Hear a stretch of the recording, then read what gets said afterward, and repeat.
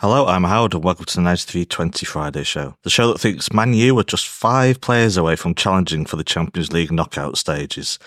As always, we're looking back and forward, back to City's 100% Champions League group record and the youth of today and tomorrow perhaps, and forward to the last pre-Christmas Premier League match before Saudi Arabia calls. To do so, delighted to be joined by 2 big hitters, only one of which could be considered a youth. It's Ahsan and George. Good morning, Ahsan. How are you?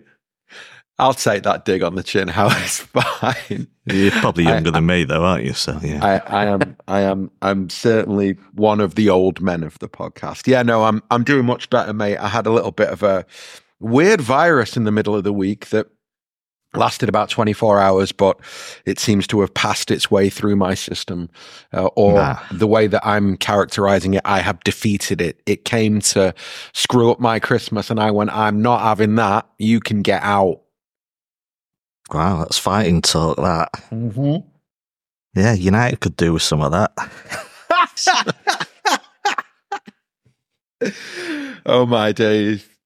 They're such a gift, aren't they, Howard? Yeah.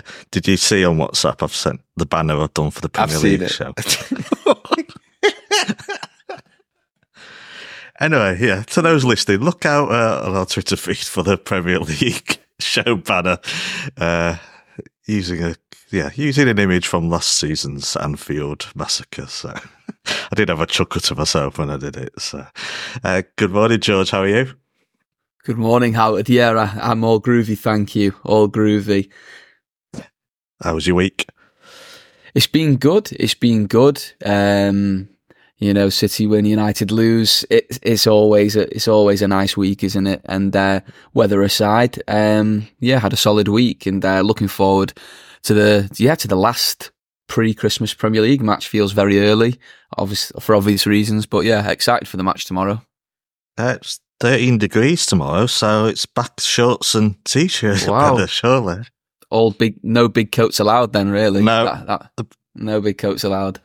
No big coats will be going to Saudi Arabia with the squad next week either, I imagine. So yeah, big coats back. It's a shame because I've become really attached to my big coat. It's so cozy. I'm praying for some more cold weather, but yeah, looks all right for this weekend. So, you in the Christmas holiday spirit yet, or I'm nearly there. I'd say probably near the end of next week. I may feel in the swing of it. I think I need to watch a few more Christmas films and all that malarkey to get myself in the spirit. Bit of Home Alone or something like that. What about you? Is that the number one? Yeah, I think Home Alone and Home Alone 2 are probably my favourite Christmas films, and Elf as well. I tell a lie. I tell a lie. It's come to me now what my favourite is. Muppets Christmas Carol. It's number one on the Guardian's greatest ever Christmas films I was looking at yesterday. So. It's genius. The emotion those Muppets invoke is just astounding, really. Hey, Sam, Christmas film fan. I was on the review with Mr. McInerney. I was just saying, really like Christmas, just, in a holiday vibe, social thing, football and all that sort of reason. But I absolutely hate most things about Christmas, i.e. mulled wine, mince pies, Christmas pudding, three of the worst things, and the music and Christmas films. So what a Grinch I am. So do you, though I'll make an exception for Elf, to be fair. Do you, or even Die Hard, if that counts as a Christmas movie. So are you got a favourite Christmas movie? So we'll start at the end. Die Hard is definitely a Christmas film. I've seen this discussion be had in many different places, and there's absolutely no question that Die Hard is a Christmas film. I don't really like mulled wine or mince pies, but that's just like a personal preference thing. I love Christmas, Howard. I love this time of year. It's from Christmas Eve to the 2nd or 3rd of January is probably my favorite 9 or 10 days every year of the whole year. I just genuinely love it. Do you like the football? Do you like a packed schedule as well? Or would you rather just chill out and not think about football? No, everything. I like everything about Christmas. Football is part of it, but I like the extended family vibe because some of us, we don't live really close to our families, and so your family becomes the people that you sort of live close to, and I really like that. And yeah, I mean, it's a time of year where people are kinder, and without sounding too soft, I like kindness, Howard. So yeah, I do really like this time of year. Oh, I can't wait for this Christmas bonus I'm getting then. Should we talk football then? I'm even going to be kind to Man United, Howard. No. Let's not. We've gone too far now. Yes, that's crazy talk. Crazy talk. You can pity them, but don't be kind to them. So, how do you think Graham Potter would do there then? He's linked this week. Yeah, my brother sent me a text last night saying that Potter's the name in the frame. I don't know. The best thing about Man United is I don't really know how you fix Man United without literally ripping it up and starting again. But they're too big to be ripped up and start. So they would be better. United would be better off doing a Leicester and getting relegated, right? And having a deep cultural reset without expectation. But because they're Man United and because they throw so much money at everything, they will continue to be an expensive failure until, I don't know, hopefully until the end of time. Also, by the way, Howard, can I say, I've just seen the way that my name has been spelt on the clean feed. For someone with OCD, it's been annoying me now for 12 minutes solid. It's actually winding me up more than it could possibly wind you up. I'm going to take a picture of it and tweet it later because this is... it's near enough. Yeah, no, it's added to the hilarity of the way that this pod has started, which bodes very, very well. Well, I normally put Lloyd's name in with 3 L's and no one's ever noticed. So, not on purpose, by the way. I'm just a terrible typer, as you'll see from all my WhatsApp messages. So. My apologies. Anyway, let's talk football, shall we? Yeah. And not United, Not yet. We've had plenty of opportunities to laugh about them. We might do after Sunday again. Who knows? So, yeah. George, I'm going to start with you. City in Belgrade. Did the match mean anything to you in the lead up? Or just a chance to watch something without any stress? It was an interesting one, obviously, especially being the early kickoff made it all feel very odd. Especially, we've topped the group, we're already through. So I didn't come into it with it. I wasn't thinking throughout the day about it loads, but then as the team news came out, I was a lot more intrigued. Seeing Hamilton start. Seeing Bobb start, Rico starting, even Sergio Gomez. I just thought the team looked really interesting and gave me a reason to kind of be more excited to watch the match than I usually would be for a dead rubber. I think if like a usual starting 11 had been playing, I would have just been praying for no injuries the whole time and all that kind of stuff, and just thinking about watching them kind of go through the motions Whereas in this match, you had a few people with a real point to prove, and people, not even just the young players, people who were kind of on the fringes of maybe our first choice 11 with trying to, stake a claim to a place. Yeah. And so from that perspective, I was really engaged from the start of the match just due to the team selection. Just stay with you, Jules, because it is something that popped up in my head when trying to evaluate the performances, which we'll get to. But as a general point, can players stake a claim in a dead rubber like this? Because... do you understand where I'm coming from in a way? It's like, it is such a weird lineup and such a weird game. It went through lulls and then it got interesting. In a way, it's kind of like, what can you prove in a game like this? I think maybe for some managers and some teams, maybe you can't do that. But I think with Pep, I think he's so intense and, so detailed that if he's playing you in a team and he's playing you in a system, that he would play, his first choice players in, I think if you perform well, regardless of the circumstances, I think he'll take note. And I think that players like Nunes, who, have been drawing maybe some criticism from the fan base and have been, had a bit of injury problems so far and not really had a run in the team. I think for people like him, it was a great opportunity, and I think he lived up to that, and I think there was a few players who did as well. So yeah, I think maybe under these circumstances, maybe some other teams it wouldn't mean anything. But I think whilst Pep's our manager, I think they always do mean something, especially mid-season. Ahsan, your thoughts on the lineup? Secretly, because it's Pep, did you think he was going to go strong? But when you saw it, were you really happy with that team? No, I think that there's a distinction between Guardiola going strong in a game where you've qualified, but top spot is still up for grabs, and when you've already nailed top spot down, it's literally a dead rubber at that point. So no, I had no expectation of him going strong.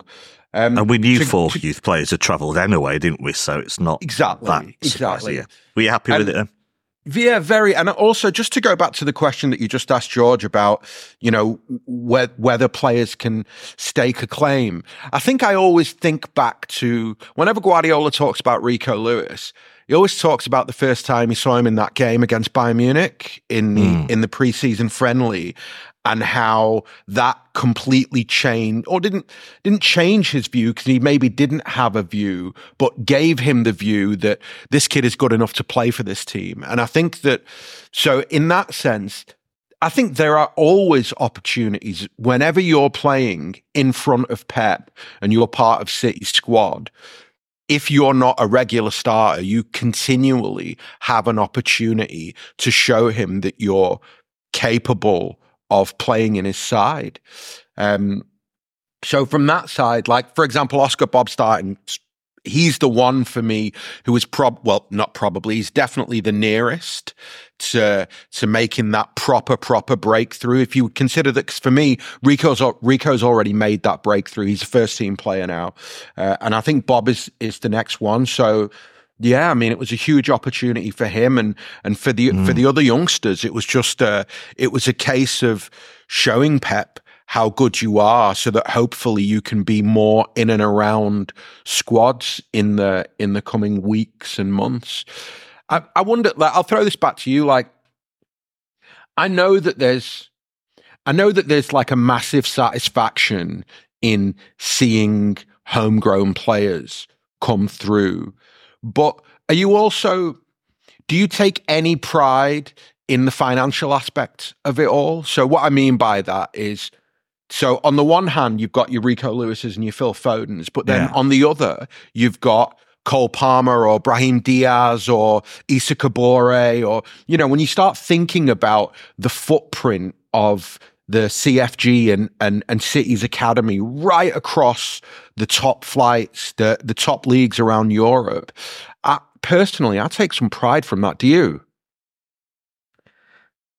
Probably not as much as you. Right, let's break this down. So my first priority at City, win loads and loads of stuff, and I don't care where the players are from or how much they cost or that sort of thing. So that's my number one priority. Number two, love to see a youth player come through. And I'll be honest, if they are from Manchester, then of course it adds an extra 10% on. But it's nice just to see players break through. And one of the key things of that is you don't know anything about a youth player by definition, rather than you signed a £70 million player. You've already kind of know players in the modern game, but it does mean a lot. I don't care in a certain extent. I think the academy, if it makes us loads of money by selling lots of players and brings through one a year, I think that is just, in a way, perfect. It shows it's operating well. But I think a left field thing is it takes a lot of pressure off other recruitment to have youth players breaking through. Definitely. Because I think right now what we need is some certain key players in certain positions that we know will, for example, will cost a lot of money. But if you've got a youth player breaking through in the squad every season, if you've suddenly got 4 or 5 in that squad, then you can go out definitely and buy that and just focus on one big signing that I think sometimes City are loath to do, because, that's why Jack Grealish is an outlier in many respects, that we went and slapped £100 million down. I want us to be making, in a perfect recruitment, we make one huge signing every summer, one maybe more useful one, and a youth player breaks through. And I think that blend is absolutely perfect for me. So yeah. I certainly do take pride, because I think the standard of youth players coming through is very, very different to 10 years ago. I don't want to disrespect. Yeah, I think it has really grown big time. And that's what I mean by pride insofar as I think that when I talk about the money, what I'm saying there is the academy is creating players, developing players at a level that means that they're being sold for big fees. And that's a point of pride for me, because the CFA basically becomes a finishing school for talented young footballers. And as much as the kind of the hardcore side of you is like, yeah, I want them in the first team, there's another side to me that has always been of the opinion that that's also amazing to have, to be known as an academy that if they believe in you, they will develop you. And at the end of that developmental phase, you'll get a proper move to a big league and you'll have a great career in football. Yeah. That's fantastic. And it's funny because like Brahim Diaz's name popped up for Real Madrid the other day. I think he assisted Bellingham's goal or something like that. And it's funny how you forget names like that and then they pop up at Real Madrid doing really well, and you go, "Oh yeah, he Alex came through our academy." Was at Girona, is he not? So. Yes, absolutely. Eric as well. Eric Garcia's at Girona. I think the less said about that. Well, I wish him all the best. There's a human element to it, though, is there not? It's like I think 10 years ago, I'm really glad these players from our more distant past are, fulfilling their potential now. Like, it felt like 10 years ago, it could hinder your career to be lost in our academy and loaned out and, not really make it to our first team. But I think just doing well in our academy now for other clubs around the world is literally like a seal of approval. It's like this guy must be good. And you'll get interest from other clubs even if you don't break into City's first team. So, it's all good in a way. George, how much does it mean to you about youth breaking through? Yeah, I think it's a great signifier of club health, really, and also a signifier of the position City's in within the league. I think I love seeing players break through into the first team, and like you say, if they're local from Greater Manchester, that's even better. But so if they break into the first team, it's brilliant. But also, like Ahsan said, I do feel some pride when you see City Academy graduates playing throughout the Premier League, Championship, La Liga, all these things, because they've come from our system. And I think if you look to kind of like the mid 2000s and up to about 2010, how many United Academy graduates were being sold off and doing well at other teams, and also they used to have people coming through every season.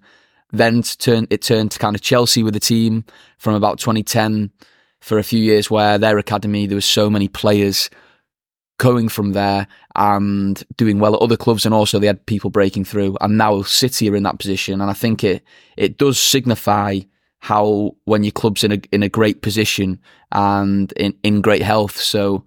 Yeah, I like to see it, and I think it does add something different, because take Chelsea, for example. They've got two ex-City players, Palmer and Sterling, and I wish them both well. But when Sterling does well, it's great for him. But when Palmer does well, I still do feel this little bit more pride, just because he came from the academy system and he feels like a product of City, whereas Sterling was definitely a player for City, if that makes sense. Yeah. Let's talk Howard, about them then. Yeah. Sorry, just one thing, George.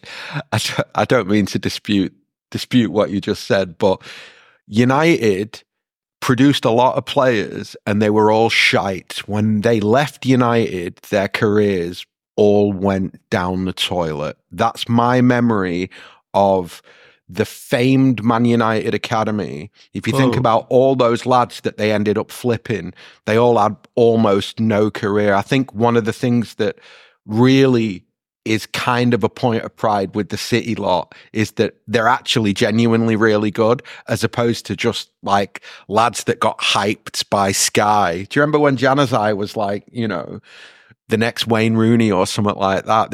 They've had a litany of hyped young players that went on to do nothing. Sorry. Come on, I'm going to have to tell you the Independent headline. I'm Googling it as you spoke. Kevin Garside. Forget on. Wayne Rooney. Adnan Januzaj has a class to be the first Moyes babe. And I'm sure he wrote somewhere else, he has a Pythagorean understanding. Here we go. The kid has a Pythagorean awareness of angles and dimension and a left foot that blends art with precision. I mean, imagine that being written. I mean, oh my God. Anyway, how is Makeda doing nowadays? Exactly. But yeah, I mean, it was obviously they always play a youth player or have one in the squad, but often that's to a detriment of performances if they're not good enough. And I think, obviously with Pep, if you get on the pitch, you've earned it. It might be a dead rubber, but you've earned it. That's the difference, I think, right now. If the youth players know, Ahsan, do they not, that if Pep's picking them, then he sees something in them. So let's talk about them. Let's talk about them, shall we? Yep. George, I'm going to start with you. Micah Hamilton, obviously, as one of the travelling party, 4 players. You should say it was a surprise he started, but perhaps not a surprise. We're not going to go through the match bit by bit. We'll talk about individuals instead. I will say I was quietly impressed with the performance as a whole, because I really thought it would be low-key with so many changes, with nothing at stake for either side. I thought Belgrade themselves were pretty low-key, considering they've got a full, loud crowd there to back up. I thought they'd been more up for it, even if there wasn't anything at stake. And I was impressed with how City played. So, looking at Hamilton, how did you think he did? Of course, he could not have a better debut in one certain respect in that first half as well. Yeah. As debuts go, it wasn't bad at all, was it? I was really impressed with him. I don't want to get too overexcited about it because it's still early days, his first start, but it was really mature, his performance, I would say, on the whole, for a player who's not played with the first team in a competitive match. So I thought the way he retained the ball and possession and kept the tempo going was just as we expect to see from a winger under Pep. He also has the directness that we like to see from a winger. We've seen that in the goal he scored, and also winning the penalty. He's not afraid to take people on. He's got a good shot on him. Works hard, looks very intelligent, technically very gifted, as all kind of City Academy players are. So I think it was a fantastic debut, and also I hope we get to see a bit more of him, because I think at the moment, I think there's a position in the team for another forward, in the squad rather, position in the squad for another forward throughout the season, especially with the amount of injuries we're having at the moment.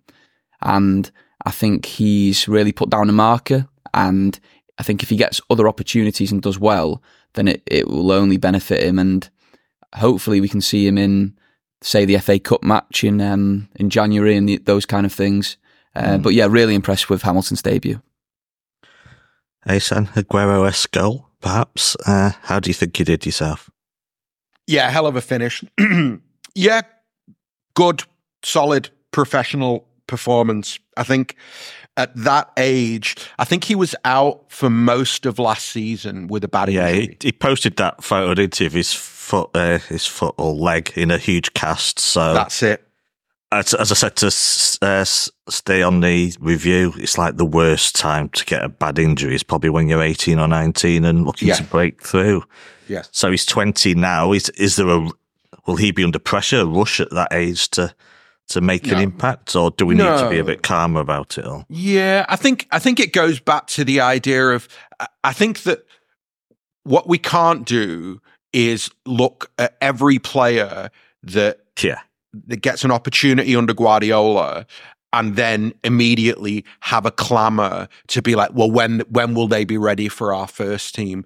I don't think that's how it works. I think for me, looking at somebody like Hamilton, it's almost like going, well, look, last season, he lost an entire year practically through injury. He's come back. He's been training in and around the first team.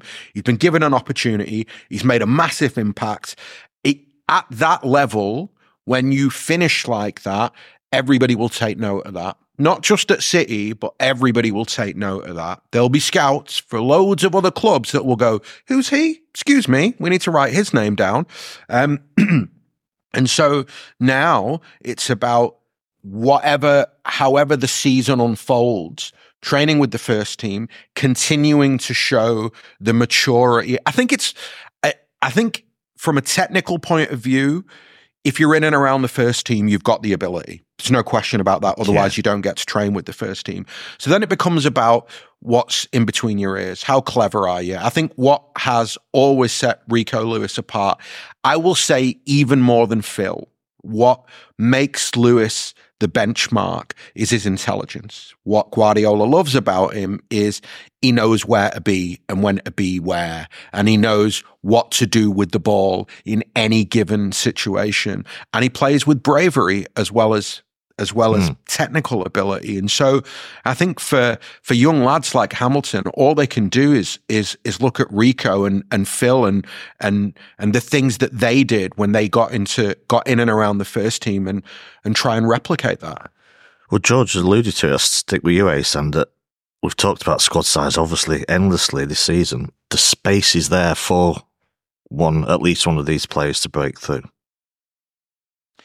Yes, absolutely. But without wanting to, pour cold water on that, I think that it's pretty clear that Oscar Bobb is the lad who is next.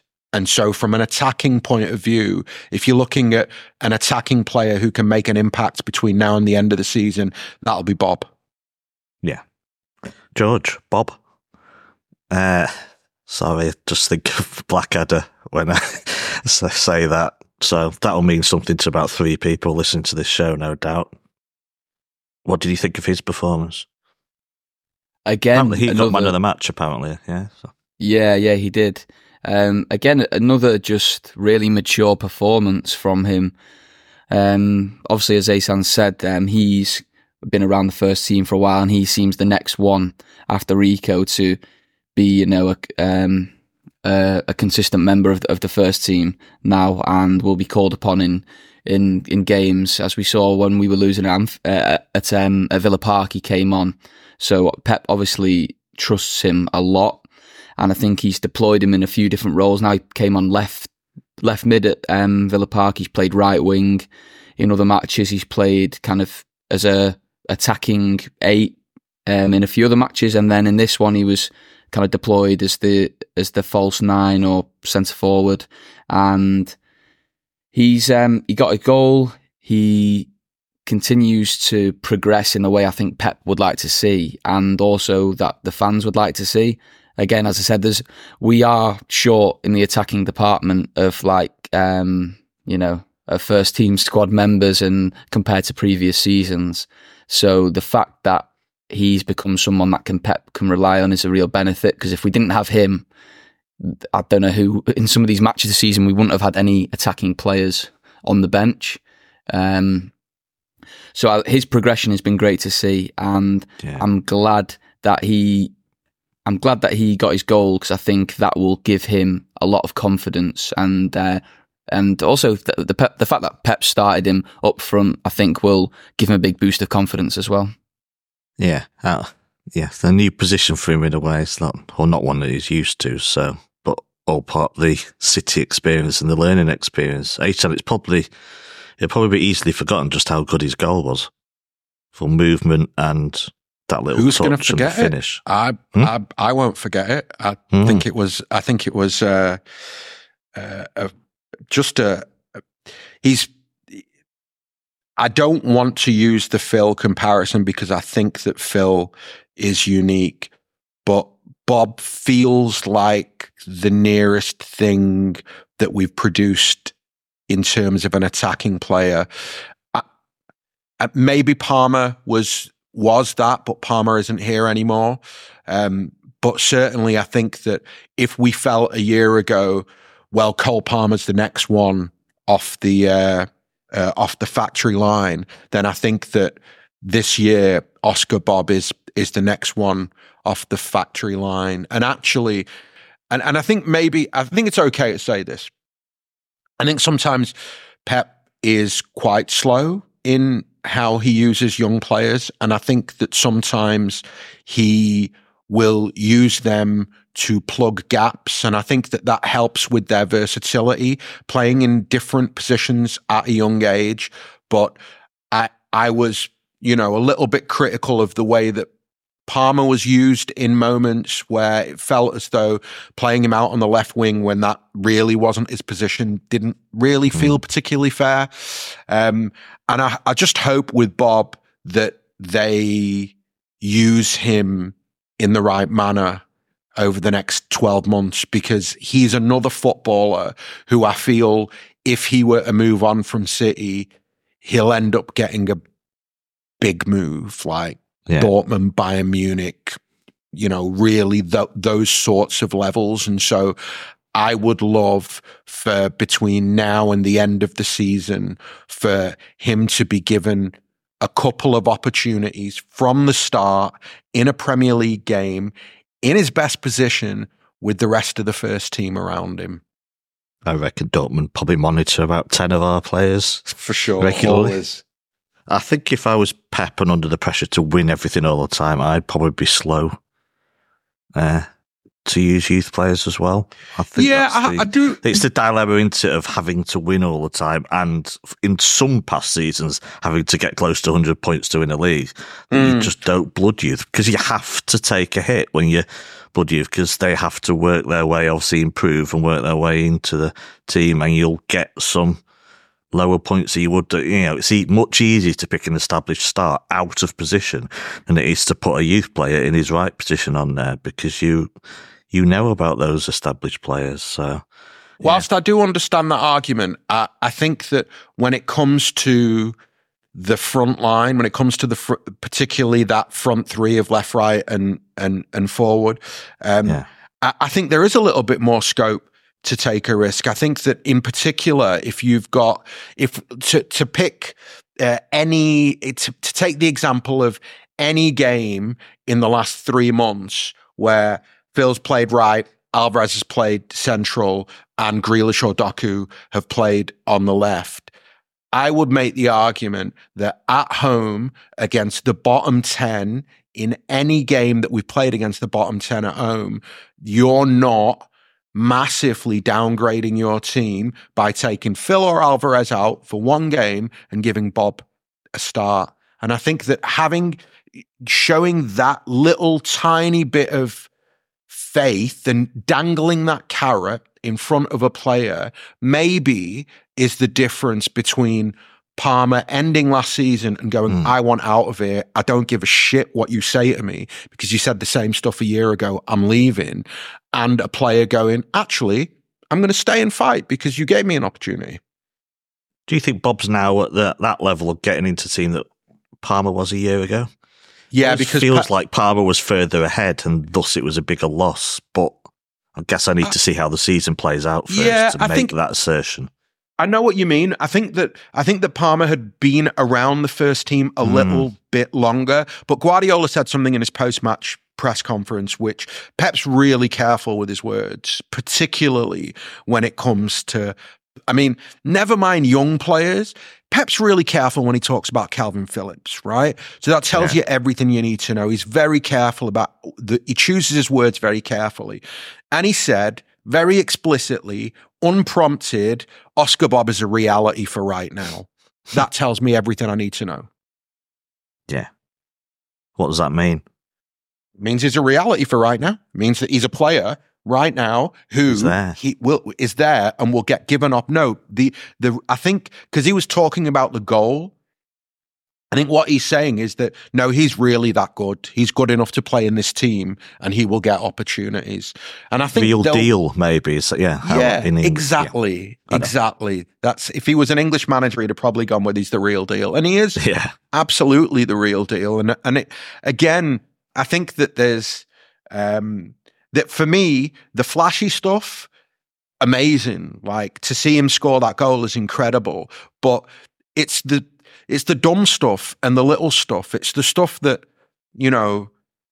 we praise players, we praise senior players for. So, for example, it's about collecting the ball, having two men around you and not doing something daft and playing it backwards. It's about being cornered in a tight space and seeing a 5-yard diagonal pass or just a 5-yard pass and making it and playing it through two opposition players to a City player, the spatial awareness around you of where you should be. Look, I said, I'm not overdoing this. The more I watched Bobb, the more I felt that he genuinely is like somewhere in between Foden and David Silva. I think that David Silva, the Foden's big thing when he was breaking through was because he was left-footed, everybody went, oh, he's the next David Silva. And it turns out he had a slightly different skill set. And so actually it makes more sense to play him a little bit further forward in moments. I think with Bobb, I think there will come a moment where you will be able to play him deep, be able to play him from deeper. I think that he may well be more of the winger that gets trusted centrally a little bit faster than Phil did. Fair enough. Yeah, big future, no doubt about it. So we'll see when they start getting first team opportunities in matches that matter. But as George has already said, Huddersfield at home is coming up on the horizon, and opportunities off the bench maybe in Saudi Arabia at least, we will see. So very interesting. Let's quickly look at some of the older guard. George, not that old really. Nunes, lovely little burst down the right wing early doors, where I was hoping he'd shoot then rather than try and lay it across. He's got plenty to prove, of course, even though it's early days at the club. What did you think of his performance? I was impressed by his performance on Wednesday. I thought he's been under a bit of criticism so far, and I think it's, him and Kovacic are in such a hard position because the expectations City fans have around midfield and centre mid are rightly so high because of what we've witnessed over the last decade in the players that we've seen in those positions. We've been so spoiled that the standards are so high, and people obviously this season people are missing Gundogan big time, and there's been a lot of clamour for his kind of why did we sell him, or all this and that. But so Nunes and Kovacic were in a kind of a slightly harder position than a few other City centre mid signings of recent times, and they've had the struggles so far this year, and they've been deployed in a number of different ways, sometimes deep, sometimes a bit further forward. But Nunes in this game kind of had the license to get forward and be that runner in the middle of the park, kind of similar position to how Guardiola was deploying De Bruyne at the end of last season, being that runner behind Haaland. And I thought Nunes did the job well. I thought he really progressed the ball up the pitch. His passing, short-range passing, looked better than it had been in previous matches. A lovely assist for the first goal, just that slight faint touch through to Hamilton. I thought that was brilliant. He was winning free kicks in loads of great positions, which is good to see, something Pep likes. And obviously that's what Grealish is kind of deployed to do sometimes. And yeah, I just think it's one of his best games he's played in a City shirt. And I think if we can see more of that, and him using his skill set, like his pace, his passing, and his ball progression more in the Premier League matches. I think that would be good to see. And the only tweaks I think he needs to add to his game now when he is playing in that kind of more advanced position is just the end product. We know he's got a good long range on him, and we know his passing can be good. So just in the final third, just making sure he can really get his decision making right, and maybe start producing a little bit more. I think the fan base will come on board very quickly, and I think Pep will then start to trust him a lot more as well. Yeah, indeed. I would argue, Ahsan, if you don't watch much of Wolves, and I don't because the strange team, Wolves, technically brilliant but not entertaining to watch as a neutral, to be perfectly honest. They're flattered to deceive a lot for many years, and a lot of City fans probably wouldn't know much about Nunes when he came here. They know he comes from Wolves, but they wouldn't know his skill set. Did we actually see in this game for the first time some of the skill set that could be of, obviously of great use to City in the future? For sure. And I think we actually have seen tiny little flashes of it. I think the funny thing with Nunes is that a lot of the things that he's good at intuitively, we don't associate with a Guardiola midfielder. And I think that a little bit where he's kind of got to win us over and almost at the same time vice versa is we need his skill set, but also we need his skill set fitting in within what we know to be a Pep team. And I'm sure that that's what Pep will be aiming for. But I, as somebody who, when he came in, was pretty skeptical of how well he could or would do, I think now I'm at the point where I'm actually quite excited to see how the rest of this season unfolds for him, almost even more so than Kovacic. I feel as though maybe Kovacic is probably a bit maturer right now and a bit more suited to City, but I think that Nunes has got a higher ceiling. Well, yeah, Kovacic, you know what you're getting now, don't you? Well, he's not that old. I'm making him sound like he's in his 30s now, but we have bought him, what is he, 28 now? You do what you want is injury-free and consistency, but you know what you're getting with him. Is it fair to say, Ahsan, that with Nunes, under Pep, he can be developed further, whereas Kovacic, you know what you're getting? Yes, absolutely. But that's just sorry to butt in, but Fernandinho didn't arrive at City till he was 28 either, and it's fair to say then developed under great management. So, Definitely. Absolutely. And I think that's, funnily enough, I think that's a great example. I think in the kind of, and I think we've done it down the years with quite a few players. And funnily enough, in that position, it's like when Yaya was kind of at the end, we were like, who's going to replace Yaya? And then Fernandinho came in and instinctively everybody was like, well, he can't replace Yaya. And then he did. And when Fernandinho was on his way out, Rodri's first season, everybody was like, me included, by the way. Do you remember when the nickname was Plodri? I remember, I genuinely remember a conversation where I think it was on a podcast somewhere. I'd like to say not on a podcast that I was on, but I remember a conversation on a podcast somewhere where somebody was going, I don't know what Rodri's good at. I don't think he's good at anything. I think he's average at everything. And so I think that and I'm not saying that it's like, everybody needs a year or 2 years to develop in a Guardiola team. I think it's just more about what is the ceiling of a footballer? How much can they still learn?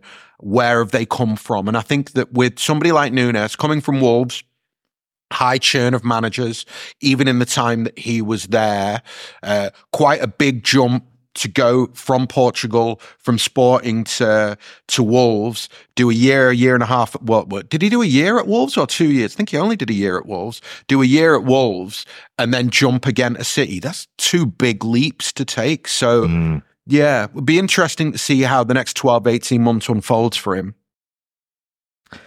Right, final shout out. Calvin Phillips, shout out for George, probably the best penalty I've seen this season. Nice for him. Got quite emotional afterwards. But as I said to Steve on the review, it's utterly irrelevant whether he was put in a world-class performance or a terrible one. You know, he was.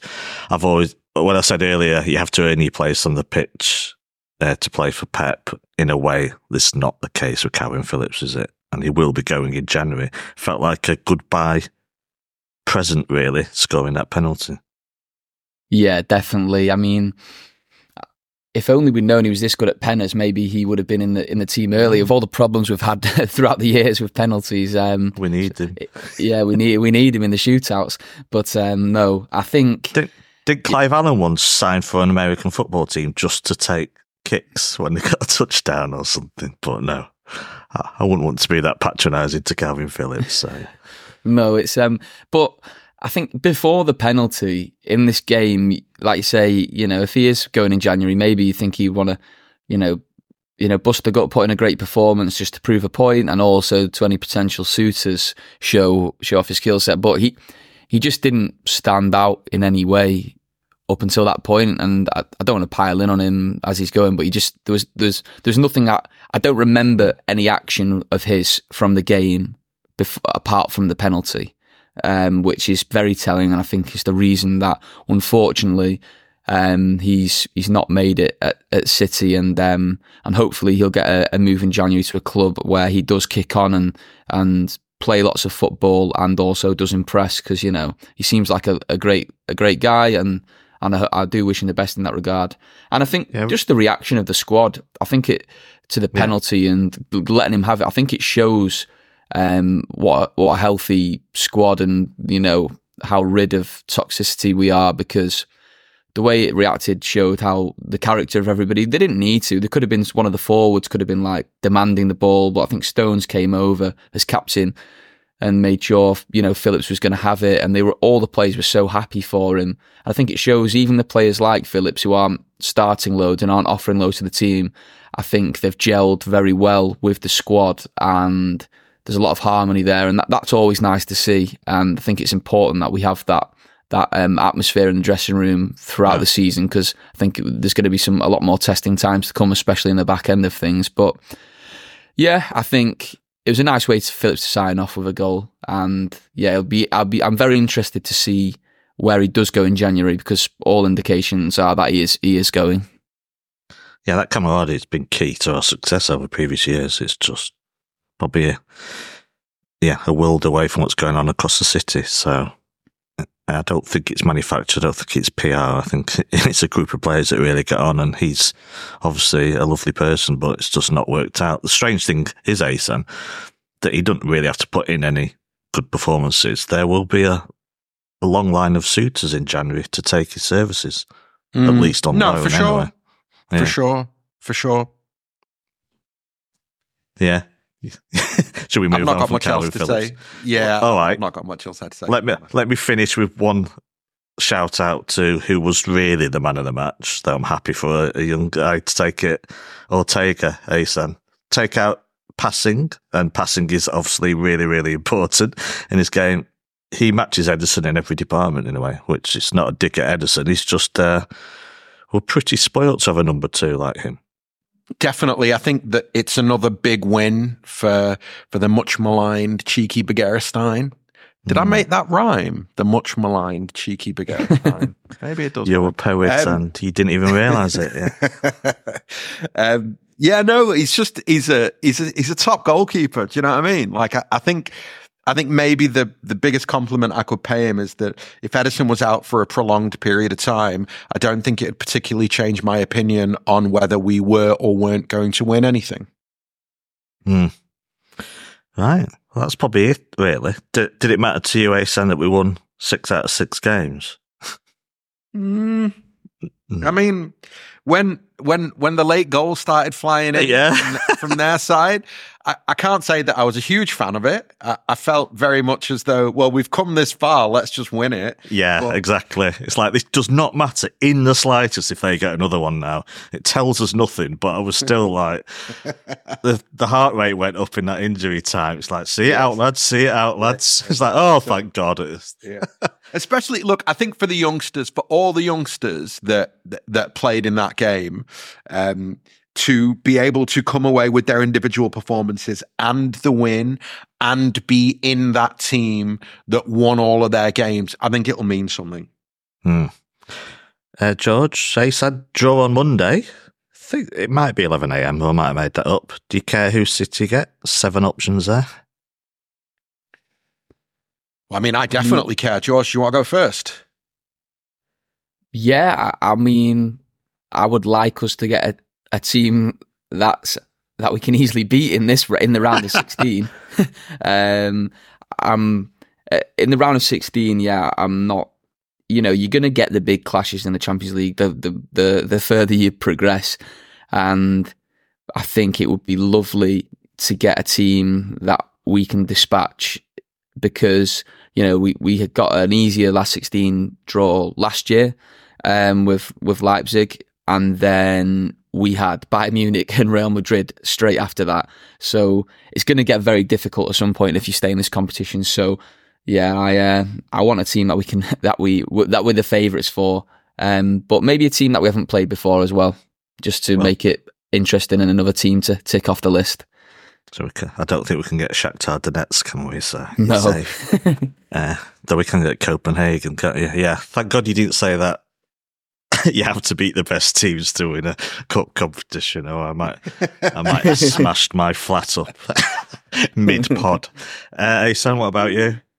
Give me Copenhagen, man. Definitely give me Copenhagen. I want to go to Copenhagen. I've got very good friends here who are from Copenhagen. Just give me Copenhagen. Copenhagen have got some good young players. Just give me Copenhagen, please. But on a football front, obviously, I would say I can't remember the 7 now. So you want to avoid PSG and Inter.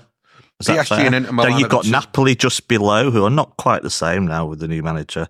Still, newish manager. I don't. And then you've got 4 others, I think, that I'd be happy to get. Does that make sense?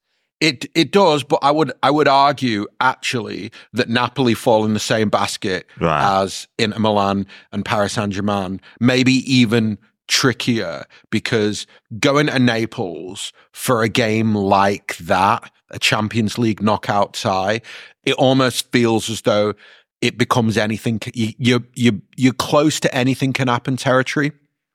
And I don't want that. I think round of 16, give me the easiest draw you can potentially give me, because after that, it gets difficult.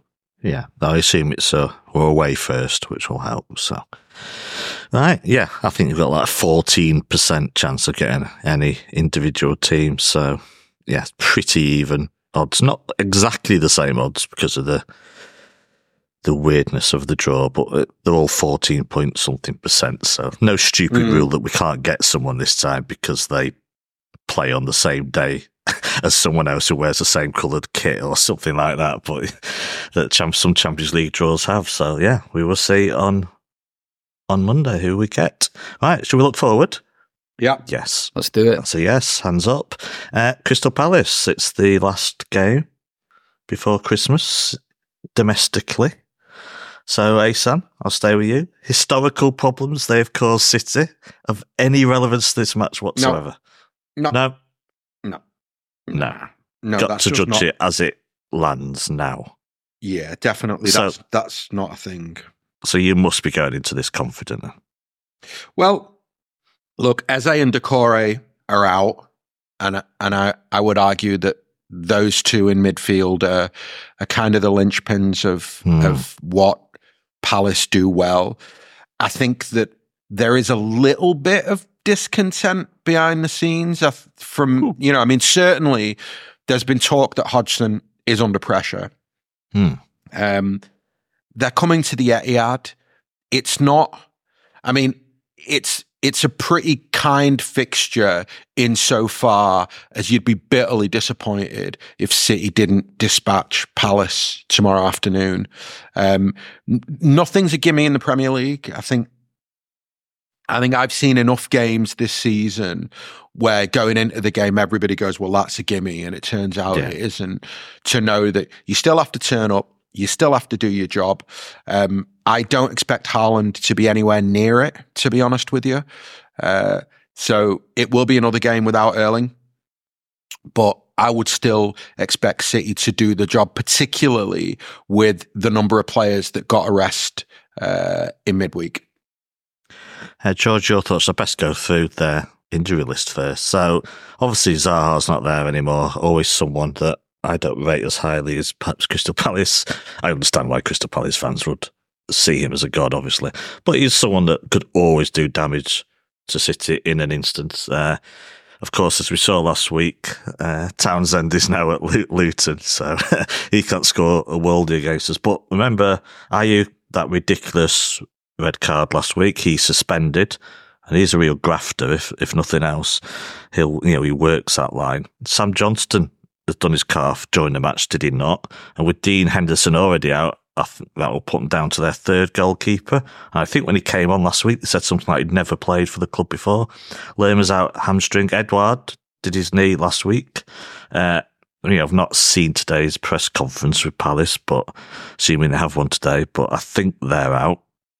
Eze, of course, as you said. Rob Holding is out. I don't know why I'm laughing when I say Rob Holding, but there you go.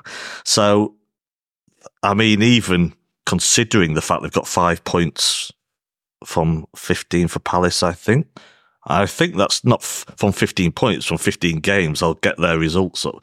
They're in a bad place anyway, but they are down to the absolute bare bones. So, I guess the only issue is complacency here.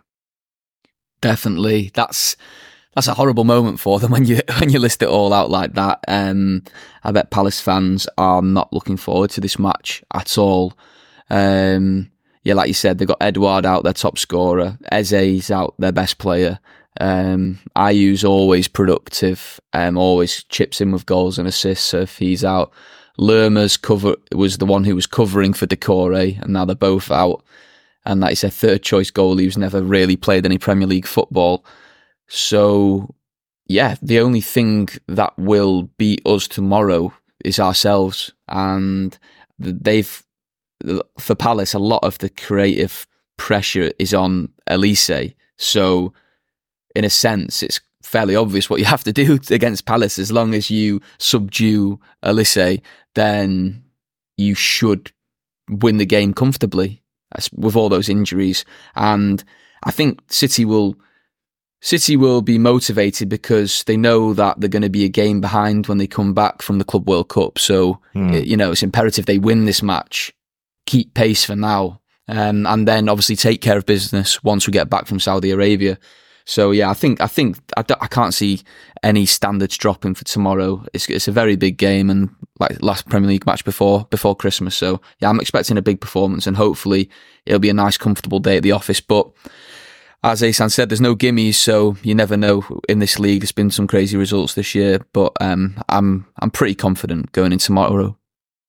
Just checking their results. The last time they won was in Manchester. I say in Manchester, almost in Manchester. Was at Old Trafford at the end of September. So I think that's the last time they won a league game. So it's actually good, really good against Liverpool. I decided to watch the match, but of course that's at home and still with limited, and they then went on to lose another 3 players during that match. So, or maybe 4. So yeah, I'm not sure it tells us that much, to be honest.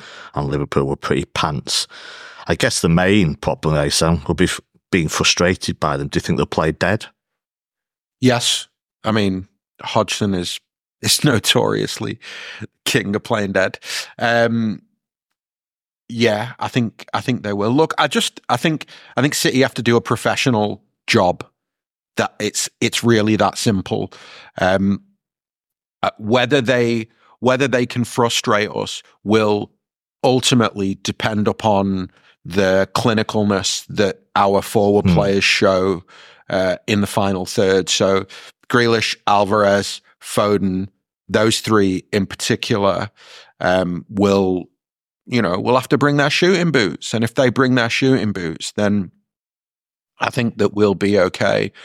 It's really hard with home games like this, because really this has to be your bread and butter if you want to win the league. And that's not to be disrespectful to the opposition. That's just to be respectful of your own level, the quality in your own squad, and go, all right, well, it'll be a difficult day because Premier League games are difficult, but I expect us to win it.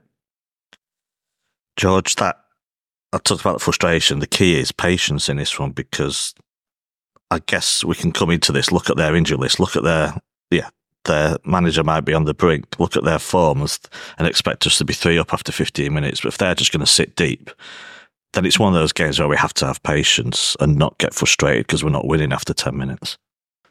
Definitely. We're going to have a lot of possession. As fans. Sorry. Yeah. We're going to have a lot of possession in and around their box, and it's going to be hard to break through.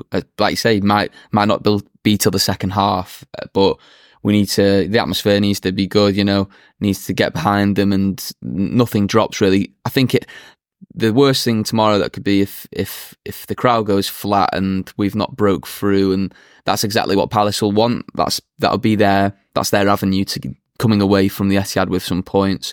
So I think the crowd needs to be up for it, and I think they will be. Last game before Christmas, and then I think the team will just have to do what they do, and I just hope that we don't get to that point that always frustrates the fans the most, is when we're having Kyle Walker 30-yard pot shots when we can't break through. So as long as we're not seeing any of that, I think we'll be all right.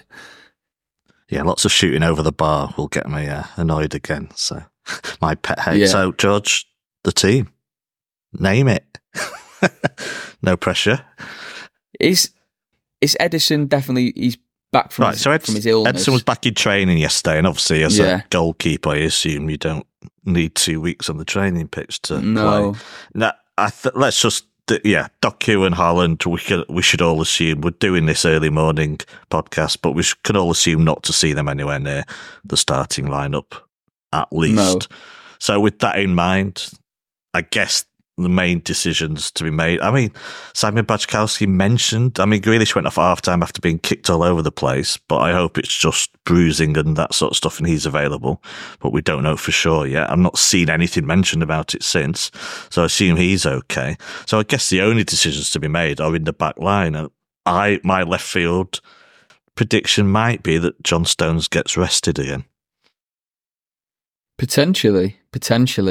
Yeah, I could see that happening, but maybe he'll rest him in the match of the Club World Cup. I'm not too sure though. That's it. It's one or the other, isn't it? But I guess this is more important in a way. I don't think we know who we're getting yet, but the tougher match of the two, it should be, assuming we get through, will be the final by a country mile. So.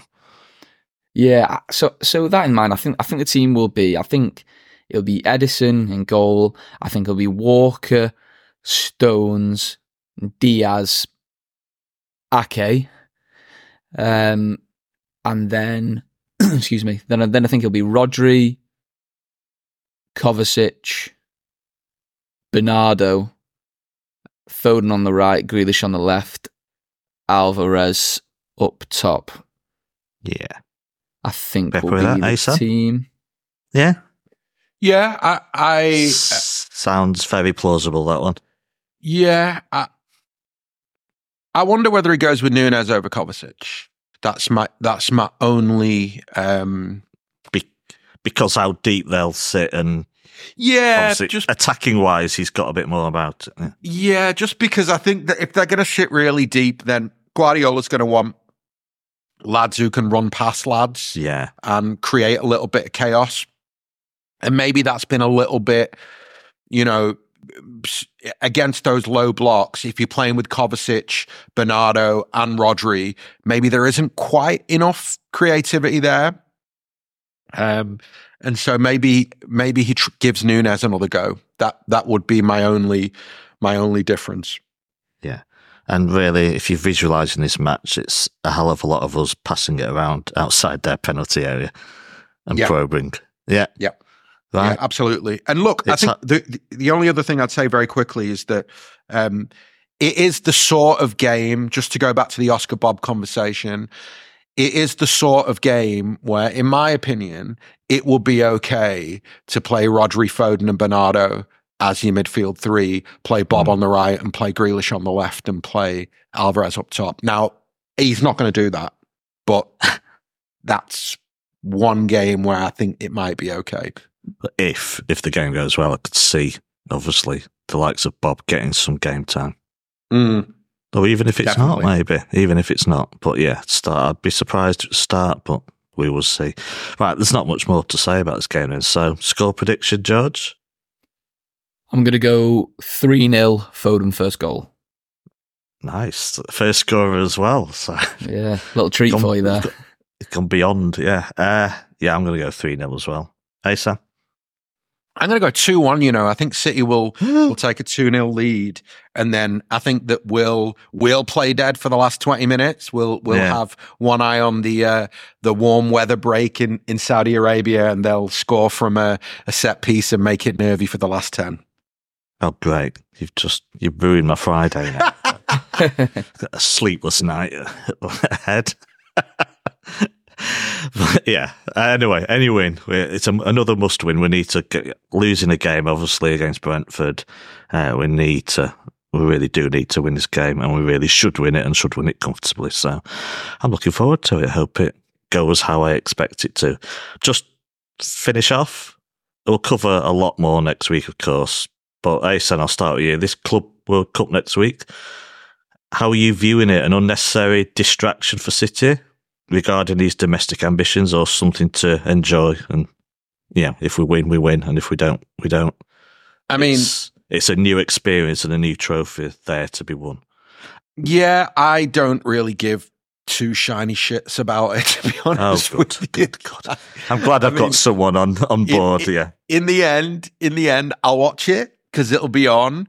But it's not like if we win it, I'll be walking around with my chest out going, we won the Club World Cup, Best team in the world. Yeah, exactly. Like, it's just, there's something very uber scouse about being that arsed about the Club World Cup. So on that basis alone, I'm going to be very dour and Bertie about it and just go, I'm genuinely not really that bothered.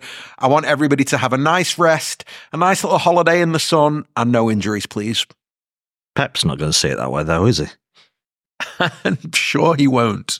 No. George, you win the Champions League, you're the best team in the world. End of conversation.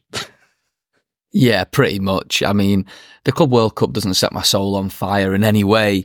It's going to be intriguing to see us play teams we'll never really play again in a competitive arena. Usually you play these teams maybe in a pre-season tour of some kind, so that'll be interesting. And if you do win, you get that cool gold badge in the middle of your shirt, don't you, for the rest of the year. That does look pretty cool. I think Madrid have got it at the moment, don't they?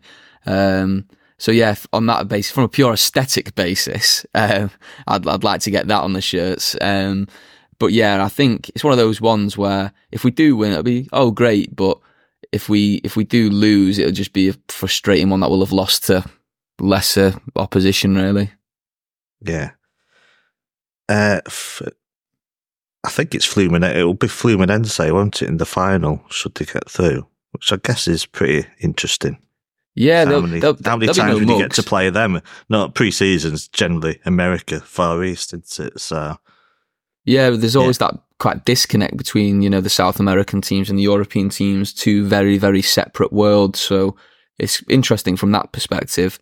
To see how like the standard fare wise, because I think I saw a story that the Liverpool players, the Brazilian ones, when they were playing against them, had a word with the manager and the rest of the team because they weren't taking it seriously enough, because they were like, if you don't, they will beat us.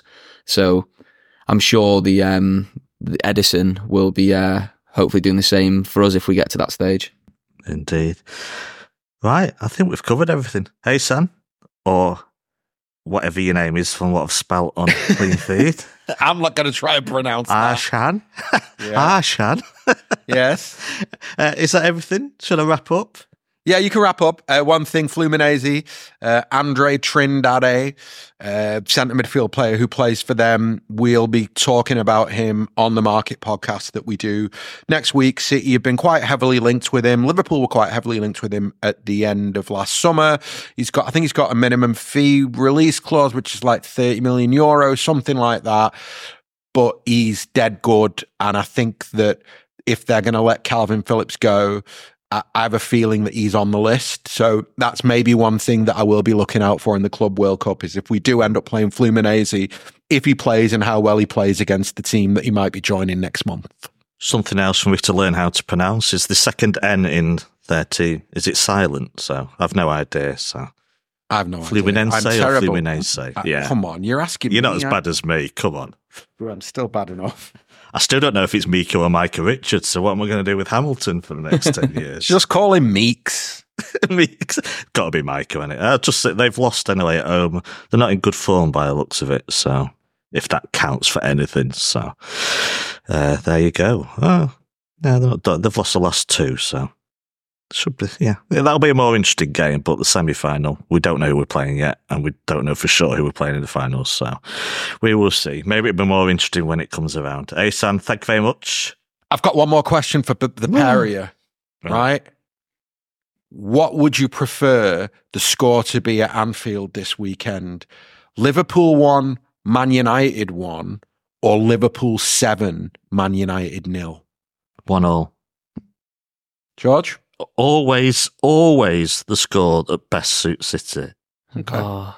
George? Always. That's really tough. I mean, logically, I think we want Ten Hag. We want Ten Hag to stay, really, don't we? But logically, 1-1 is the result we would like, but oh my God, it would be so fun if they got battered 7-0, wouldn't it? I certainly wouldn't be annoyed at Liverpool picking up 3 points at this stage of the season if it meant a 7-0 whopping of United. Listen, I'm petty. I'm very, very, very petty. 7-0 all day long, man. What about 0-7? Yeah, that's never happening. No, but I know it won't happen, but if I could say it'll be 7-0 to United, would you prefer that to 7-0 to Liverpool? Or would you still stick with 7-0 to Liverpool? Oh, no. If you're giving me the choice of 7-0 Liverpool winning or 7-0 United winning, then I'll take 7-0 United winning because Scouse tears are just as tasty as the Salford tears. But back in reality, it's a lot more likely to be 7-0 to... It's weird, that game, I remember that game last year, it was very even until just before half-time, and then, just down tools completely, didn't they? So, though United, I'm sure United fans my mate said to me last week, yeah, but they only had about 9 shots on target and 7 went in. It's like, well, it doesn't matter really, does it? They went in, so you lost 7-0, so... It's one of those games where I'll sit down on Sunday afternoon and, it's kind of a win-win in many respects. So as long as City have done the business first. So. Win-win. Win-win. Yeah. Ahsan, thank you very much for coming on. Howard, thank you. I love that. Yeah. Have a great weekend. George, thank you very much. Cheers, Howard. Have a great weekend, guys. Thank you. We've got loads more content coming up, and I hope a bonus Friday show section later with a certain Crystal Palace fan. I can't promise it, but I hope so, because I really, really like this person. So, and I really, really want to chat to him, and I'm in at 4:30 with him. So hopefully there's more content coming today, and the Premier League show as well, and a review of the weekend will be coming, of course, reaction to the Champions League draw, then with Saudi Arabia, tons and tons and tons of stuff, Christmas content, quizzes.